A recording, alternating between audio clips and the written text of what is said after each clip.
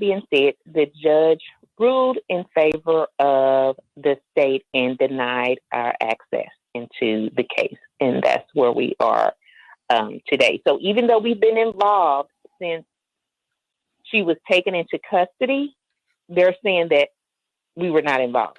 Mm-hmm. Mm-hmm. So you don't have the child placed with you, basically, right?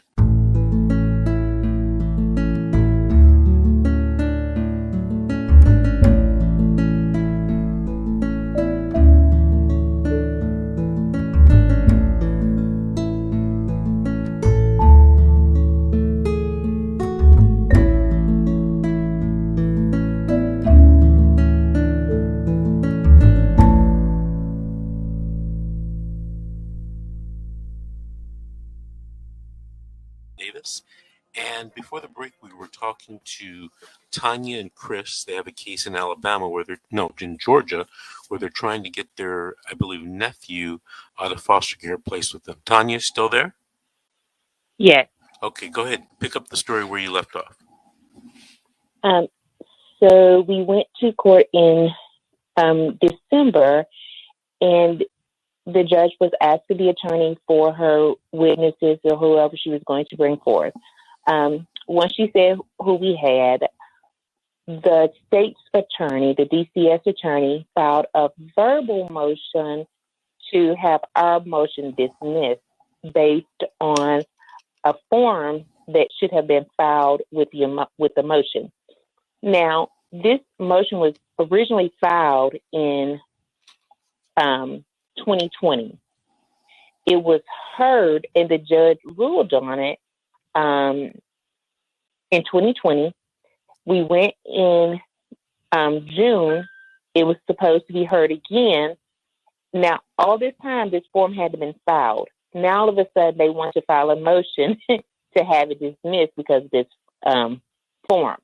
So our attorney was saying, one, they disagree with him filing a verbal motion because it didn't give them time to respond to that motion. But two, she did not have all the information because she was depending on what the state would give her. That's the only way she can get information on the case, since we were not parties to the case, is via the state. And the state didn't give her all the information.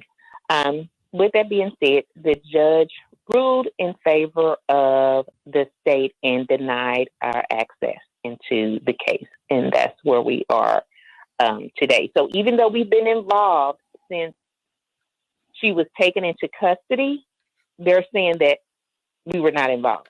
Mm-hmm. Mm-hmm. So you don't have the child placed with you, basically, right? We do not. Okay. Have you appealed that judge's decision?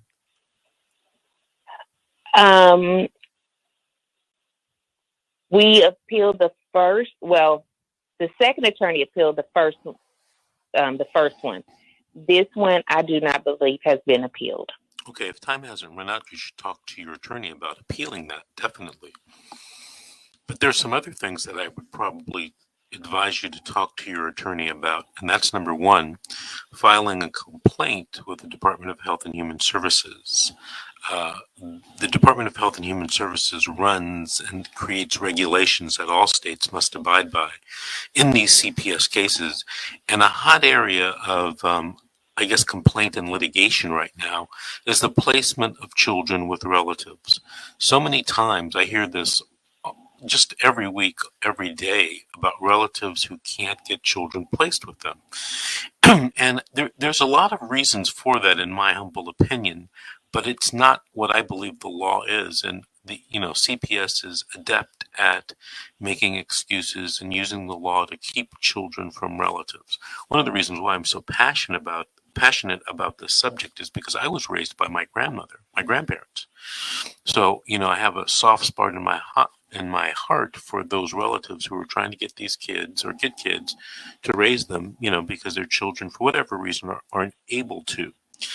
So filed a complaint with the Department of Health and Human Services. It's an administrative complaint. You can find it online, and consider filing a complaint with the Department of Justice, the Civil Rights Division in your area, because your civil rights may be, being violated.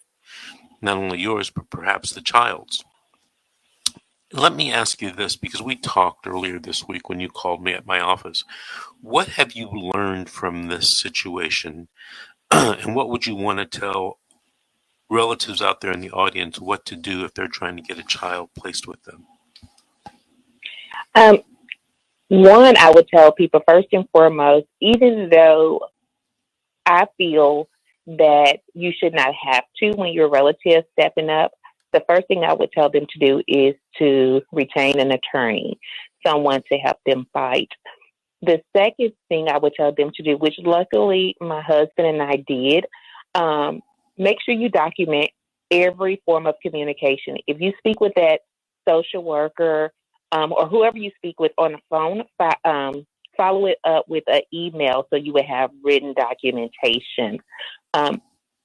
Because I think that's what's going to help us in the long run. We will be able to show everything that we have done throughout the case to fight for my nephew. We even have where we would ask the social worker a question and she would, respond back and say, "I'm working on it. Just be patient." But yet she would use time against us and say, "Well, since the child has been in custody for this long, it's best." Well, we have documentation showing what we have done from the onset of the case up to the current moment.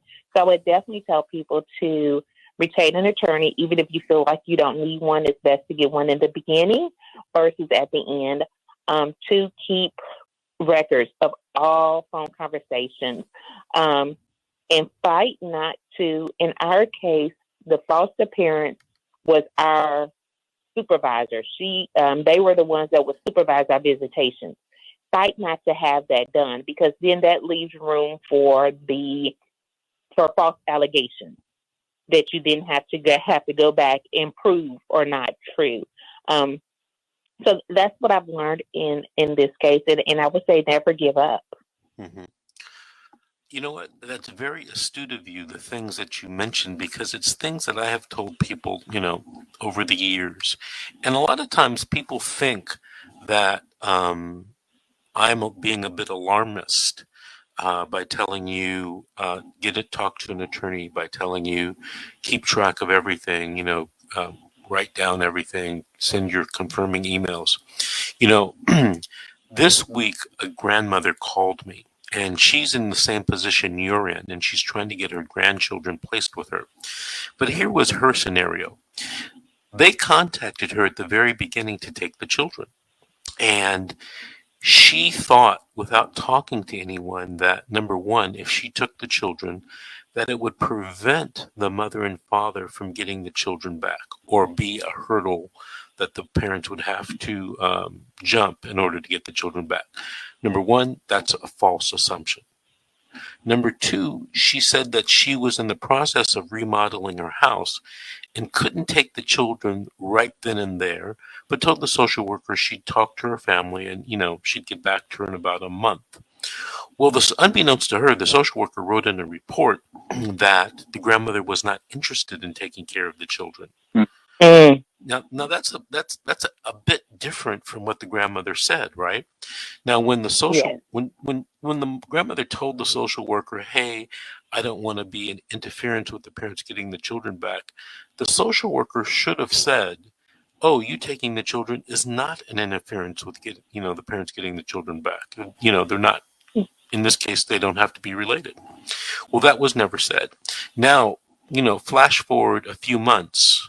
Not even a year, but flash forward a few months, and this poor woman is trying to get her grandchildren out of foster care. She's learned that the foster parent wants to adopt the grandchildren, and thereby severing all familial relationships with the child. And now the social workers are giving her a hard time, and they are basically telling the judge, allegedly, that this grandmother, is late to the game, and she didn't step up when she should have. And that's not that didn't happen at all. A lot of people think that social workers in every situation are going to do what's fair and right. And that's not true. Now, is it ever true? Yeah. I imagine that it is, but I don't hear about those cases, because social workers following the law, people don't need to call me. I hear about the cases that, the social workers not telling the accurate truth or making false representations or working against them. That's what I hear about, right? And I hear a lot Right. and I get a lot of calls about that every day of the week. Listen, But that's what happened. go ahead. That's what happened. What? I was going to say that's what happened to us. Like in the beginning, the severity of the case or the allegations, which were never against my brother. However, we don't care whether the allegations were against my brother, the mom. We don't care about that. The only thing that we care about is my niece being placed with family. But we were never told the severity of the case. So the caseworker did admit that is basing this case cases that are against the mom. The mom has other children in foster care, right? Which has nothing to do with my brother, which has nothing to do with us. Those children are not related to us. Therefore, and they were taken away before my brother even got in the picture. So she admitted that she's basing it off of that. Tanya, the problem is that, a couple of times during your story, you told me what you feel, your sense of justice. And on my YouTube channel, I have a video about what is justice. Listen, justice isn't what you think it is. And if you view these cases the way you think right and wrong should be done, you're probably going to be left out in the cold, because real justice is different from what people think in their heart. Hey, Tanya and Chris, I want to thank you guys for calling in and thank you for sharing. We have to take our next break now, but call us back in about a month or two and let us know what happened. Would you please? Yes, I will. All right. Thank you. All right. All right. This is The Secret, How to Fight CPS and Win. We'll be right back after.